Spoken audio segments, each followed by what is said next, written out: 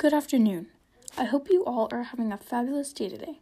Today I, Kalei Barber, a junior at Pacifica High School, will be talking a little bit about modern women. Getting right in, I would like to start off with how women's directed and styled merchandise is priced higher than men's is. While men sometimes buy less than women, it still doesn't give a reason to price things lower than women. The pink tax is pervasive across many products and services. After comparing nearly 800 products across 5 industries: children's toys and accessories, children's clothing, adult clothing, personal care products, and home health care products for seniors. The New York City Department of Consumer Affairs found that 42% of the time the versions aimed at women cost more than similar products the same manufacturers sold for men, Consumer Reports said. For example, if you go to Target to buy shaving razors, the blue double-bladed 12-piece are priced at $2.99, while the pink double-sided 10-piece is priced at $4.79. I think you can guess which is the men's and which is the women's. To fix this problem, we could support the Pink Tax Repeal Act.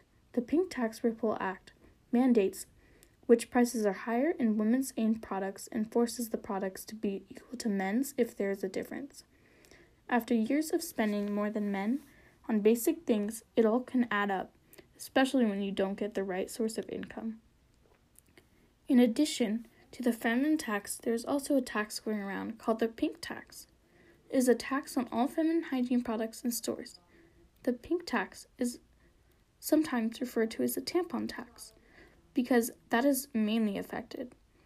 These products, her office said, are a basic necessity that should not be taxed. It's especially unjust since the tax only impacts women who are already suffering on the wrong end of the gender wage gap, the Washington Post said. Women are being taxed on all feminine hygiene products they buy. They have to buy these products every 2 months, and I do mean that as an understatement. It gets very expensive and can cause a dent in income that women get since they are forced to pay for these products. Feminine products are a necessity and should not be taxed. To support the eradication of tampon tax, you could support Christina Garcia and Ling Wing Chang's bill to change it. So please, hear their silent scream for help and do something. At this point, I would like to introduce our amazing guest for the evening, a senior at Pacifica High School, Kayla DePreet. Hi!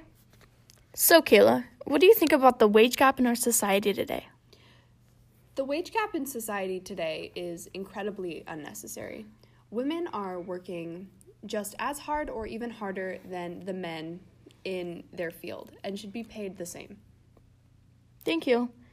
What is the societal impact of women getting paid less than men today?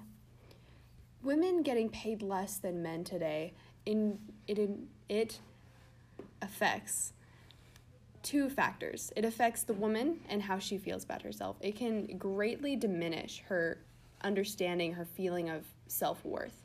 Knowing that you are working just as hard or harder than a man in the same position as you, and he is still getting paid more just for his gender, something that is almost out of his control, is just unspeakable. Knowing that it'll damage how you feel about yourself is horrible.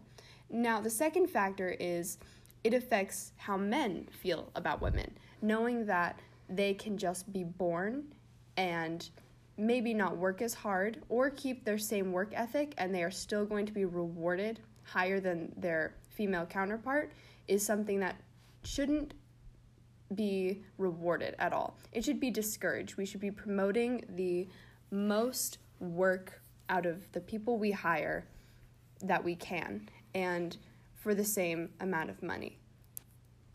Thank you. I would like to tie it back to the tampon tax and say, in order to buy those feminine products, you need a good source of income.